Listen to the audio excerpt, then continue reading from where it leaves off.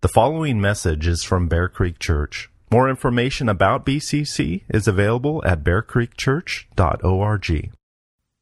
Well, good morning. Welcome to Bear Creek Church. So my name is Pastor Bill Pritchett. I'm still getting used to saying it like that.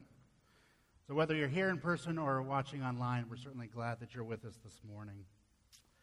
I would ask if you have a Bible with you, if you would open to the book of Hebrews.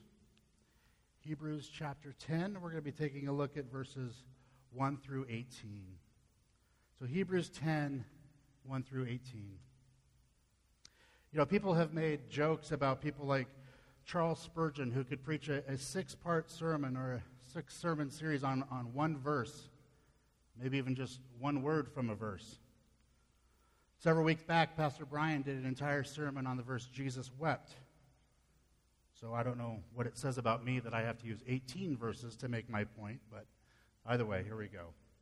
Let's take a look at this together. Hebrews chapter 10, verses 1 through 18.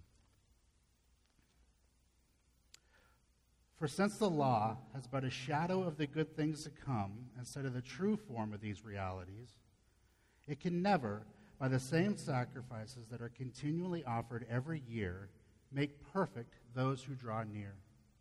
Otherwise, would they not have ceased to be offered, since the worshippers, having once been cleansed, would no longer have any consciousness of sins. But in these sacrifices there is a reminder of sins every year. For it is impossible for the blood of bulls and goats to take away sins.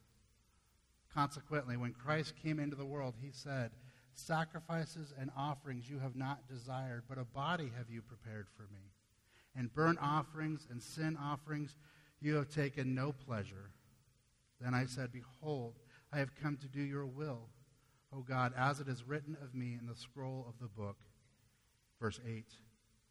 When he said above, "You have neither desired nor taken pleasure in the sacrifices and offerings and burnt offerings and sin offerings," these are offered according to the law.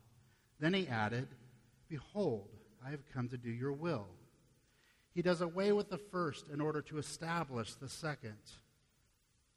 And by that will we have been sanctified through the offering of the body of Jesus Christ once for all. And every priest stands daily at his service, offering repeatedly the same sacrifices which can never take away sins. But when Christ had offered for all time a single sacrifice for sins, he sat down at the right hand of God, waiting from that time until his enemies should be made a footstool for his feet. For by a single offering he has perfected for all time those who are being sanctified. And the Holy Spirit also bears witness to us. For after saying, "This is the covenant that I will make with them, after those days, declares the Lord, I will put my laws on their hearts and write them on their minds." Then he adds, I will remember their sins and their lawless deeds no more. Where there is forgiveness of these, there is no longer any offering for sin. Let's pray together, please. Father God, we thank you for this time this morning. I pray that as we are in your word, it will be an encouragement to each of us. We acknowledge that it feels like there are so many things going on in the world around us that could occupy our thoughts. Yet we ask that you help us now to set those thoughts aside, to spend time focused on you and your word. We submit this all to you, and it's in Jesus' name that we pray. Amen. Now, the book of Hebrews is certainly one of my favorite books. In fact, truth is, we would do well to do a study of the entire book. Now, that's not the plan for this morning, so don't worry. I remember studying this book one time, and I read several different commentaries and listened to several different messages. And when the discussion of authorship came up, it's generally agreed that we don't know who the author is. You have some various theories. Some say it was Paul, some say it was Apollos, some say it was Peter, some say it was this, that, or another person. Some point to the structure of how the books of the New Testament are laid out. You have the four Gospels, you have the book of history and the book of Acts, and then you have letters with all of Paul's letters grouped together, and then the general letters to follow. So the question becomes, does the list of Paul's letters end with Hebrews, or do the general letters begin with Hebrews? In one commentary I read that we don't know who the author is. The only thing that we're certain about is that it is not Paul. Seems pretty definitive. Then I listened to a message from someone who I have a lot of respect for in their theological understanding, saying that he believed Paul to be the author. So we don't know. We have our opinions, but we don't know. So for our purposes this morning, we'll refer to the author simply as that, as the author or the writer of the book of Hebrews. So let's jump right in. We're going to be reading through all of this again, more verse by verse, and talking about it as we go. To begin, though, I'd like to start a couple of verses back. So I guess I really needed more than 18 verses to make my point. So let's look at chapter 9, beginning at verse 27, where it says, "And just as it is appointed for man to die once, and after that comes judgment, so Christ, having been offered once to bear the sins of many, will appear a second time, not to deal with sin, but to save those who are eagerly waiting for him." Now we look again at verse 1. "For since the law has but a shadow of the good things to come instead of the true form of these realities, it can never, by the same sacrifices that are continually offered every year, make perfect those who draw near." So a relationship is established here, a connection between the old covenant and the new covenant, and the good things that are still to come. The writer of Hebrews says that the law was no more than a shadow of the heavenly realities. By shadow, the writer means a sketch or an outline. The Greek term translated shadow refers to a pale reflection, as contrasted with a sharp or a distinct one. So as an example, we may think about being out on a walk and we see the shadow of a tree on a sidewalk or a road. It may be an especially sunny day, and so that shadow is really distinct. We can look at the shadow, we can see that it's the shadow from a tree, but we don't fully appreciate the beauty of the tree based on the shadow. There are some details from the tree that are not present in the shadow. We don't see all the amazing colors of the tree when looking at the shadow. We see the outline. We see enough to recognize it for what it is, but we don't fully appreciate all that it is. Or we may also think of a picture. Maybe you have a picture that you keep of somebody close to you, somebody special to you. Maybe when you're not near that person, you look at the picture, and the picture brings you comfort. When I worked at the bank, I would travel out of town, usually up to Seattle for trainings or meetings. And when I'm traveling without Jessica, I miss her. So I like to pull up pictures I have of her on my phone. When I'm not with her and I miss her, it can be of some comfort to look at a picture of her. You can see much of her beauty because of the picture. See, there are things in the Old Testament that were a picture of the things to come. They had their purpose, but they could also be lacking. They were but a shadow of the good things to come. Now, the main emphasis here has to do with the roughness of the picture available to the Old Testament saints. John Calvin explains that the things of the law were like the rough outlines which are the foreshadowing of the living picture. Before they put on the true colors with paint, artists usually draw an outline in pencil of the representation which they intend. Such was the shadow that was the law of the Old Covenant. So in the Old Testament, we see the institution of the tabernacle. Okay, God goes, okay, I'm going to institute the tabernacle because I can't let sin go unpunished. I can't let sin go unpunished because I'm just. So I'll institute the tabernacle. That wasn't a bad impersonation, huh? I think I nailed it. And the tabernacle was this situation where you'd come in and you'd talk to the priest and say, I've sinned against God. And so to deal with this past sin, that's important, blood had to be shed. So they would kill an animal. And then this pattern was repeated over and over and over again. But the problem is, according to even our text in Hebrews 10, is it didn't work. So what happened was that people got stuck in what I'm going to describe as a sort of a ritualistic religion. And they did the same. It did not set them free from the shame, guilt, and sin in their hearts. So they got stuck in this ritualistic behavior of the tabernacle and were never set free. So they're kind of doomed to week after week after week, year after year after year, do the same religious things that brought about the same results. Now we also see in verse 1 that it says, make perfect those who draw near. Now the perfection that the writer has in mind does not involve a lack of flaws, thankfully, right?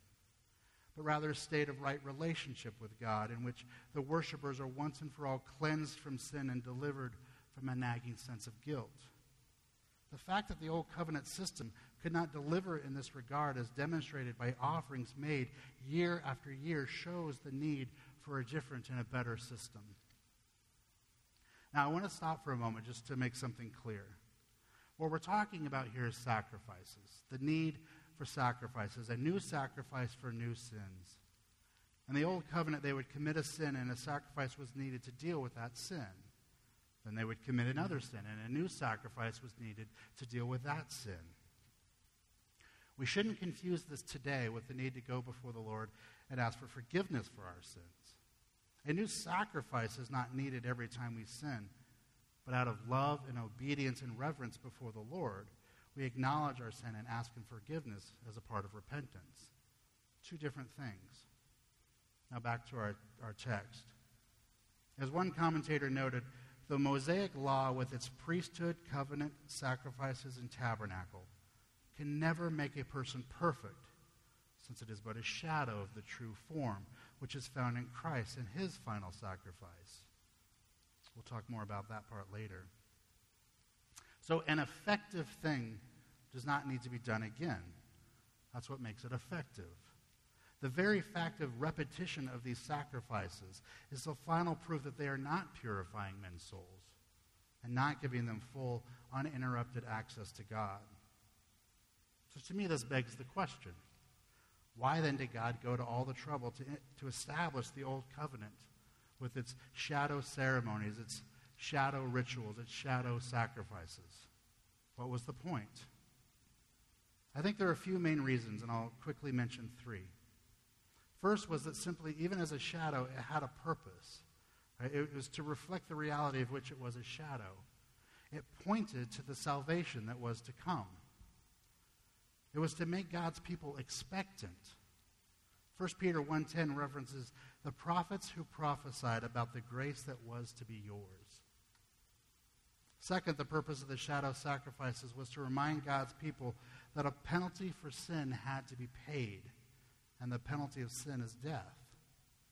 The blood that flowed from the altar came from animals who were killed as sacrifices for sin. The people were constantly being reminded that the wages of sin is death, because death was going on all day long throughout their history as animals were being slaughtered. Third, God gave His people the sacrifice as a covering for sin. So they served a purpose in the immediate dealing with that sin, and they did deal with that sin. They did cover that sin. Even a shadow is better than nothing if it can to some degree cover sin. If it's a hot day, some shade is good, even if it's not fully satisfying. When properly offered from a true heart of faith, the old sacrifices removed immediate temporal judgment from God. Those sacrifices were temporal, and they had some temporal effect and value. So we're establishing a little bit of a foundation here, so don't worry, we'll be picking up the pace as we go through our passage. But let's keep going. Verse 2, otherwise would they not have ceased to be offered, since the worshipers, having once been cleansed, would no longer have any consciousness of sins. Or in the NIV it says the worshipers would have been cleansed once for all and would no longer have felt guilty for their sins. If sin had really been overpowered by that system of sacrifices, the Old Testament believers' consciences would have been cleansed from condemning guilt. There was not freedom of conscience or guilt under the Old Covenant. So the conscience of sin has to do with guilt. There's a certain amount of guilt that just comes with sin. It's just a system that's built into us. Just like pain is built into us. Our body reacts with pain from bodily injury. Your soul reacts with guilt from disobedience to God. It's a warning system. And they never in the Old Testament ever were relieved of this tension of guilt. It's a wonderful thing in the Christian life to know that there is no condemnation to those who are in Christ, isn't it? It's a wonderful thing to be free from guilt and to recognize that your sins are continually being forgiven by the grace of God through the death of Christ. They didn't have that freedom. They had a tension. They were torn between what they knew was God's law and the consciousness of guilt that they had always had because they always broke his law. See, with their shadow, the animal sacrifices could cover but never remove sin. And yet removal of sin is what we need. Sin and guilt eat away at us, but the old system cannot remove sin or guilt. If it could have, then sacrifices would have stopped. Once having removed sin, they would no longer be necessary. They would not need to keep sacrificing. Now, the old sacrifices not only did not remove sin, but they were a constant reminder that they could not. Let's look at verse 3. But in these sacrifices, there is a reminder of sins every year. Even the covering of sin was temporary. It lasted only until the next sin. The Old Testament sacrifices not only could not remove sin, but their constant repetition was a constant reminder of that deficiency.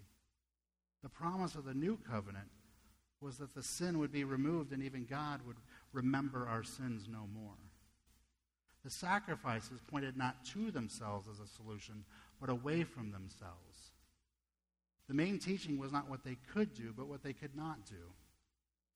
William Barclay explains this with a simple analogy. He said, a man is ill.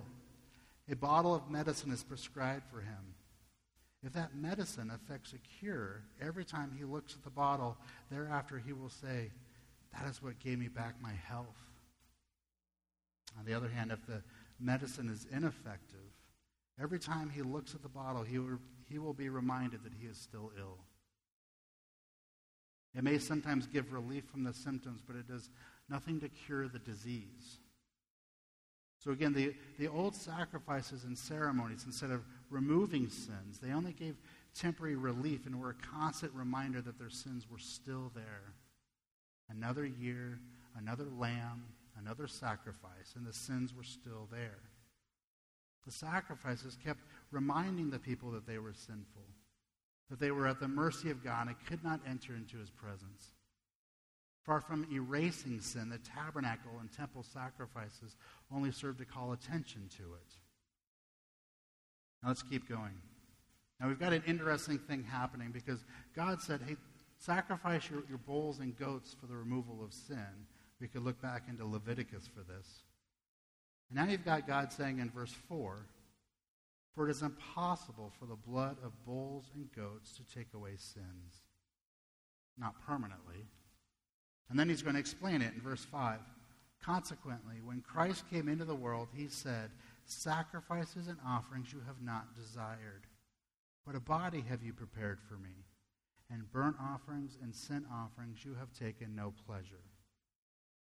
So God is going, I don't want your bull. I don't need your goats. That's not what I want. That does not please me. I'm not after your sacrifice. I'm after your hearts, the doing of his will. Let's jump back just a little bit in our text. Go to Hebrews chapter 9, verse 11 through 14. Verse 11.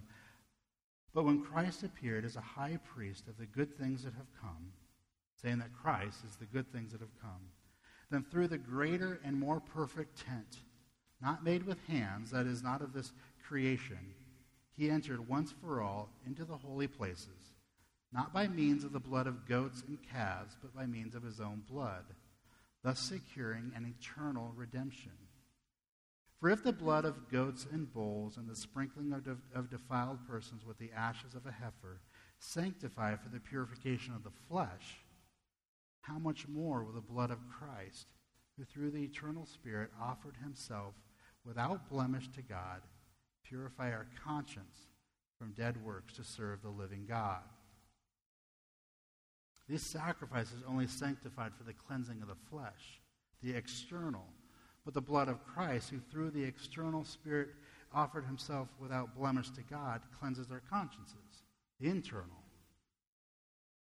So how do we reconcile this? And we basically have God saying that he does not desire sacrifices and offerings when he was the one who established these very ordinances as a way to draw near to him in the Old Covenant. I think one thing to consider is the many prophetic passages expressing God's displeasure with sacrificial ritual.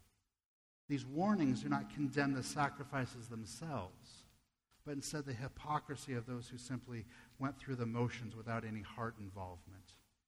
A good example of this comes from Psalm 51, where David cries, "For you will not delight in sacrifice, or I would give it. You will not be pleased with a burnt offering. The sacrifices of God are a broken spirit, a broken and contrite heart. O God, you will not despise." The same might be said today about people who just go through the motions of worship. As Jesus taught the woman at the well, the true worshipers will worship the Father in spirit and truth, for the Father is seeking such people to worship him. But there's another fundamental point being made. Perhaps the best Old Testament example comes from the story of King Saul. Saul had disobeyed an explicit command of God not to take captive any livestock from his enemies. When Samuel challenged him for this, Saul offered to sacrifice a few of his contraband animals to God, kind of paying him off, as it were.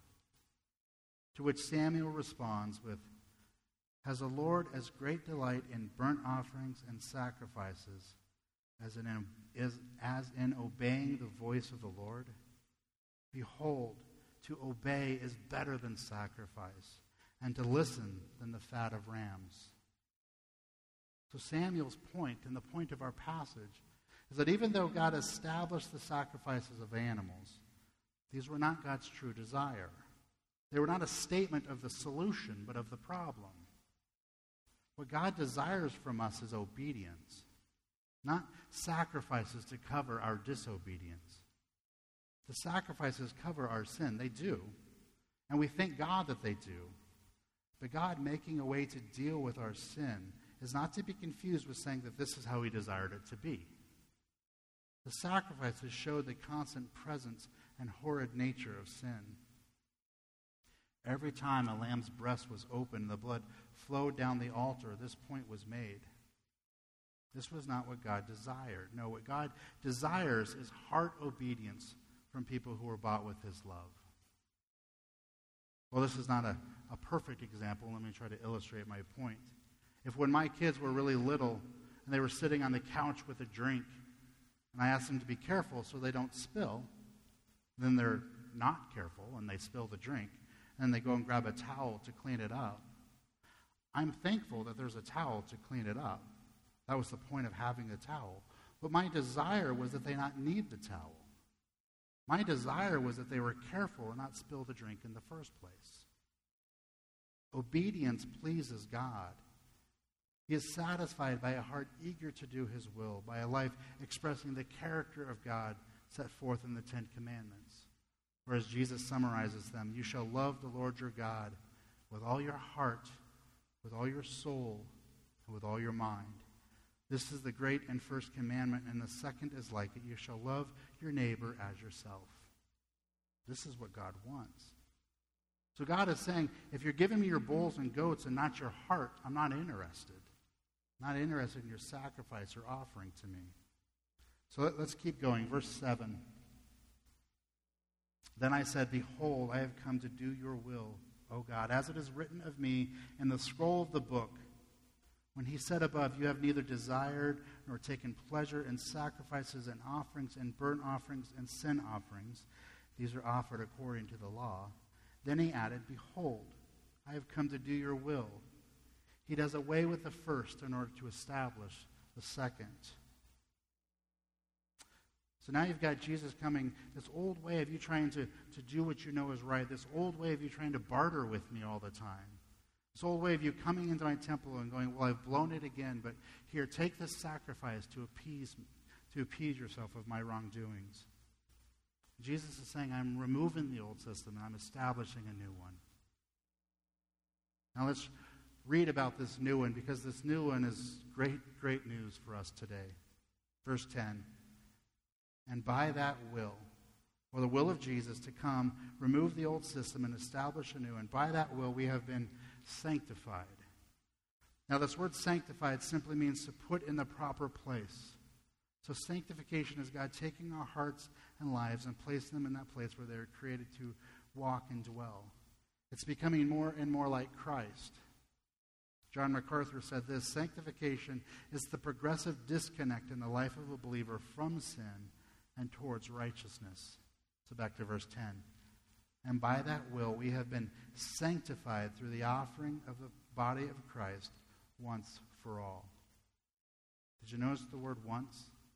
That's important. Not like the old system where they had to keep going back for a new sacrifice, but with Jesus, it was once for all. Verse 11. And every priest stands daily at his service, offering repeatedly the same sacrifices, which can never take away sins. So here's something really unusual about the tabernacle. There were no chairs. You weren't allowed to sit down, specifically if you were a priest. If you were a priest, you couldn't sit down because sitting down in the tabernacle would be symbolic of work being finished. So a priest was never allowed to sit down in the tabernacle because his work was never done. Because people, no matter how many offerings they brought in, could never have the guilt, fear, shame, depression, overwhelming sense of emptiness removed from them, because God was not after goats and bulls. He was after their hearts. And so he's saying priests would offer these sacrifices, but were never able to sit down because their work was partial, not complete, lacking, and never finished. Now we get to what is one of my favorite verses of Scripture, Hebrews 10:12. But when Christ had offered for all time, let me ask you a question. How much of time is incorporated in all time? All of it, right? Which means that the sacrificial death of Jesus on the cross covered sins of the past, because that's all of time. The present, because that's included in all time. And the future, because that's all of time. So the sacrificial death of Christ covered once and for all sins. So again, 10:12. But when Christ had offered for all time a single sacrifice for sins, he sat down at the right hand of God. He sat down at the right hand of the Father. So in verse 11, the priests stand daily. Day after day they stand, offering repeatedly the same sacrifices. But Jesus, once for all, offered for all time a single sacrifice for sins. And he sat down. His work was complete and finished. In verses 11 and 12, we see the old and the new contrasted. Thousands of priests versus one priest. The old priest continually standing versus the sitting down of the new. Repeated offerings versus once for all offering. The ineffective sacrifices that only covered sin versus the effective sacrifice that completely removes sin. So Jesus dies on the cross, is resurrected from the dead, and sits down and says, it's over. Said, it's finished. But let's keep going. Verse 13.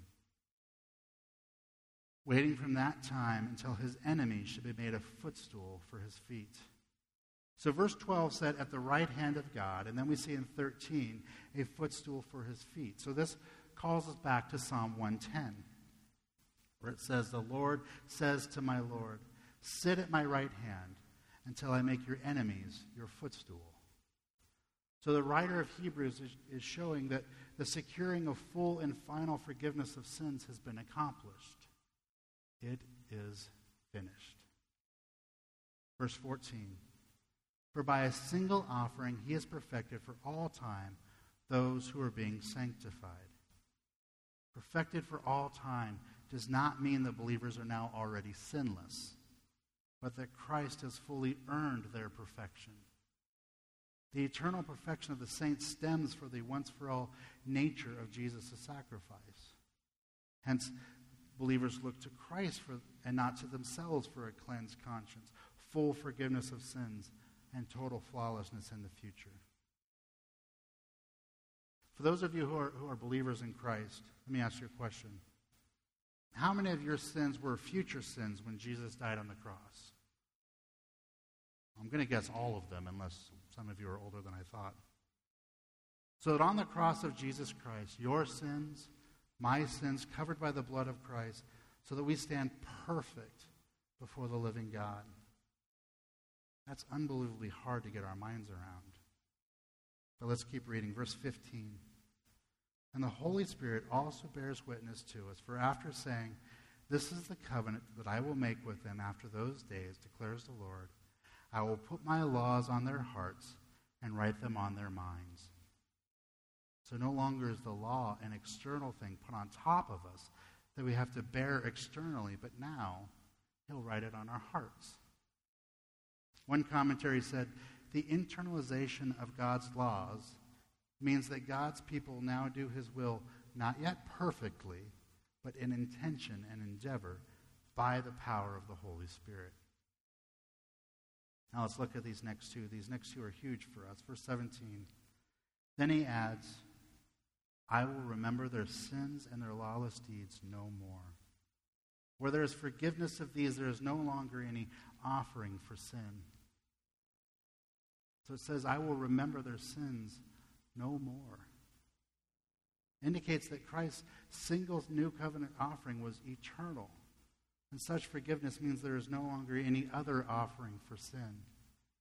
The new covenant's superiority to the old is shown most clearly in the full and final forgiveness of sins. Look again at verse 18. Where there is forgiveness of these, where Christ has come alive in our hearts, where Jesus has saved us, there is no longer any offering for sin. So what just happened is Jesus says, where I have come into your hearts and into your life, I'm no longer taking offerings. It's over. It's finished. I think we struggle with this idea that we no longer give offerings. We try to give gifts to God to accomplish what he has already accomplished. We bring them as though God needs them, as though we've contributed something. We can be like King Saul and try to pay God off, so to speak. I remember as a little kid, I didn't have a lot of money of my own to buy Christmas gifts. I was probably like 5 years old. So I went into each person's room and would take something of theirs and then wrap it up and give it to them as a gift. So you can imagine my dad's surprise, for example, when he opened a dirty 9/16 wrench, or my brother who opened a used pencil. I felt good and accomplished because I gave them something they want. I knew they wanted it because it was theirs. But it really did nothing. I was just giving them something they already had. So the gospel is amazingly complicated and yet amazingly simple. It is finished. Jesus sat down at the right hand of the Father because it was done. It is finished. We want to try to earn our salvation, but we can't. I know that some people don't like that. People like the rules. They like the law. They like the tabernacle. Many of us would prefer to just have a list of do these things, don't do these things, and then once we complete the list, we're done. We may feel like a debt was paid that now we have to work off. But that's not it. We are guilty of sin. And the penalty for our sin that we are guilty of has been paid. It's not like we got off on a technicality. We were found guilty. But the penalty has already been paid. It's done. It is finished. See, the good news of the gospel is amazingly complicated and yet amazingly simple. Now, we could be done here. We could have a message on the gospel and be done. As I've heard Bob Scott say before, nobody complains when the sermon is too short. So we could just end it here. But there's just one problem. So you're a sinner, and you're a sinner, and you're a sinner, and I'm a sinner. And we're all sinners. And because we're all sinners, sometimes we hear a message on grace, or we hear a message on the gospel. We hear a message where we are reminded that it is finished. And we can be tempted to begin to take on kind of a cheap grace mentality. A viewpoint that says it doesn't matter what I do, if I sin or not. I'm forgiven, so I'm going to just do whatever I want.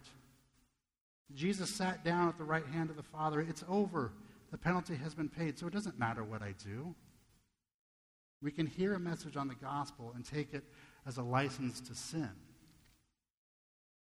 But if we take an attitude that says it doesn't matter what we do, it doesn't matter what's in our hearts, then we don't fully grasp who God is. As we've already said, God cares about our obedience. Now, I will say this about us. We are really, really, really good at recognizing sin and taking sin seriously. Actually, let me say that a different way. We are really, really good at recognizing and taking seriously other people's sin. And conversely, really, really good at minimizing and justifying and being blind to our own sin. We can explain sin away, can't we? We do it all the time. We say things like, I'm not gossiping. I'm just keeping you informed so you can pray. I'm not gossiping or complaining. I'm just venting. I'm not being manipulative. I'm just helping you to know what you should do. We explain away our sin as a way to minimize our own sin. When we do this, we play a dangerous game. It can allow us to compartmentalize our sin and convince ourselves that this is just our thing, that it doesn't hurt anybody. Minimizing our sin is saying that ultimately our sin doesn't really matter because it's not that big of a deal. Minimizing our sin minimizes the cross.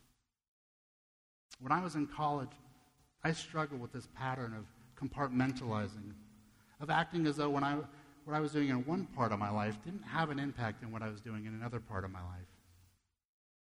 So when I was in college, I was a Christian. I was at church most every Sunday morning, Wednesday evening. We'd sing worship, open the Word, and it was wonderful. Absolutely wonderful. However, I also had a huge problem with alcohol at this time in my life. I had zero self-control when it came to the use of alcohol.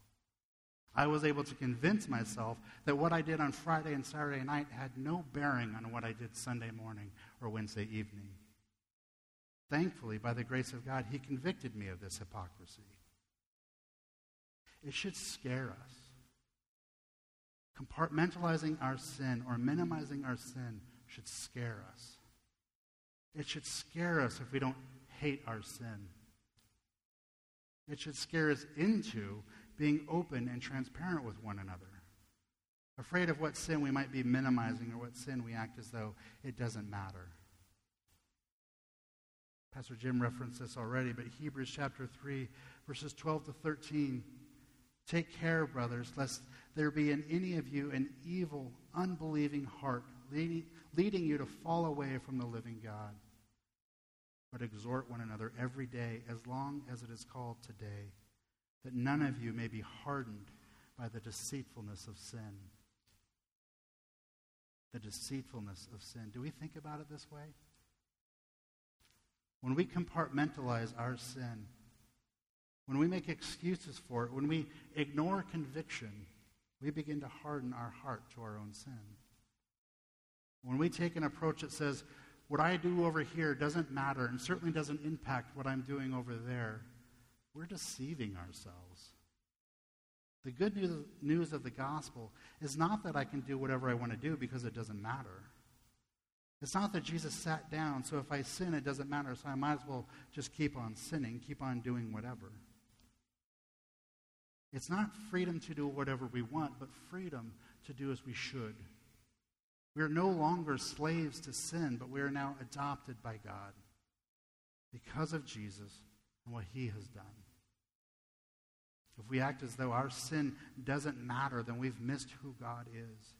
He desires our obedience, but looks to Jesus and thus sees us as righteous. We are lost, justly condemned, but God saved us through Christ and declared us just. We talked in the beginning about having a picture, right? We said that sometimes you have a picture that you keep of somebody close to you, somebody special to you, and when you're not near that person, it can be a comfort to take a look at that picture. I will look at a picture of Jessica when I'm out of town, and that picture, it does bring comfort. But here's the problem with the picture. The problem is that ultimately it doesn't satisfy. We cannot sit and have a conversation with a picture. The picture doesn't encourage us when we are down. We don't hold a picture the same way that we do the person. The picture causes us to long for the real thing. The picture causes us to long for something better. The picture may satisfy for a little while, but ultimately it creates a longing in us for something more. The old covenant system caused a longing for the good things to come, for Jesus. But I'm afraid many of us are perfectly content to worship the shadows, to keep God at arm's length, to worship the pictures of Christ and not worship Christ. Often in our lives, I think we are very content with the pictures. Because even though we profess to be a Christian in 2021, we don't actually know Jesus. We've lied to ourselves and convinced ourselves and deceived ourselves that these pictures or substitutes are good enough. We go through the motions, therefore we're a Christian. We acknowledge a God, therefore we're a Christian. We come to church, therefore we're a Christian. God desires our obedience every day of the week, not just on Sunday mornings. God is not after our bulls and goats. He's after our hearts. So we rest in the gospel, and the good news of the gospel, that though I am guilty of sin, Christ died and paid the penalty. I am forgiven. I cannot earn my salvation. Jesus already did it. It's finished. Yet, I have to guard my heart against a mindset that therefore it doesn't matter what I do, so why even try to honor God? God desires my obedience all the time, every hour of every day of every week. Yet I know I will fall short. And when I do, I rejoice in the gospel. But that doesn't mean that I don't try, that I don't work at obedience. I don't say, well, I'm going to fall short anyway, so just forget it. It doesn't matter. We have to get out of our head the idea of perfection in our walk. We are not perfect, and yet some of us can think that if we can't do it perfectly, why even try? Remember what we said before. The writer of Hebrews said, perfected for all time. That does not mean that believers are now already sinless, but that Christ has fully earned our perfection. Perfection does not mean a lack of flaws on our part, but rather a state of right relationship with God. We rely on Christ's righteousness, but an aspect of our salvation is sanctification, growing more and more like Christ. So how can we take from that it doesn't matter what we do, so let's just keep sinning all that we want? Now, we're not talking about failures. We all have failures. No, what we're talking about is embracing sin, making room for it in our lives and saying it doesn't matter. Christ bore our sin on the cross. He bore the penalty. He turned aside God's judgment, God's wrath from us, and canceled sin. See, the gospel is not about us. The gospel is about Jesus, what he did, his life of perfect obedience, his atoning death on the cross, his resurrection from the dead, his ascension into heaven, and his outpouring of the Holy Spirit upon the church. The penalty for our sin has been paid, and the righteousness of Jesus has been imputed to us. Yes, your sins, my sins, are forgiven, but that should be a comfort for our shortcomings, not an excuse to indulge in our depravity. Our faith in Christ should cause us to forsake sin and seek to grow in him. But if our understanding of the cross is viewed as an excuse to sin, then we should pray for a changed heart. The gospel is good news. Our sins are already paid for. We are forgiven. It is finished. Jesus sat down at the right hand of God. And so we respond with obedience to the Father. The gospel is good news. It's the good news of what God has done in Jesus Christ. Let's pray together. Father God, we thank you that we've had this time to be in your word this morning. that we can go to your word for deep truths, rich, meaty. Father, we pray that we have understood them, that we will have understood them well. Equip us, Lord, not only to better understand our wonderful relationship with you, but to better be able to communicate that relationship to others. Especially during this time, what people need to hear, what the world needs is Jesus. Lord, we thank you so much for salvation. But what a glorious salvation is ours. How thrilling it is to know in our hearts and lives that you have redeemed us in this way, secured us forever, and that there is, apart from Jesus Christ, no salvation in any other name. We ask that you work on our hearts to increase our desire to be obedient to you. We thank you that there is therefore now no condemnation for those who are in Christ Jesus. We ask that you work in our hearts to respond to that truth in praise and not selfishness. We pray in Jesus' name. Amen.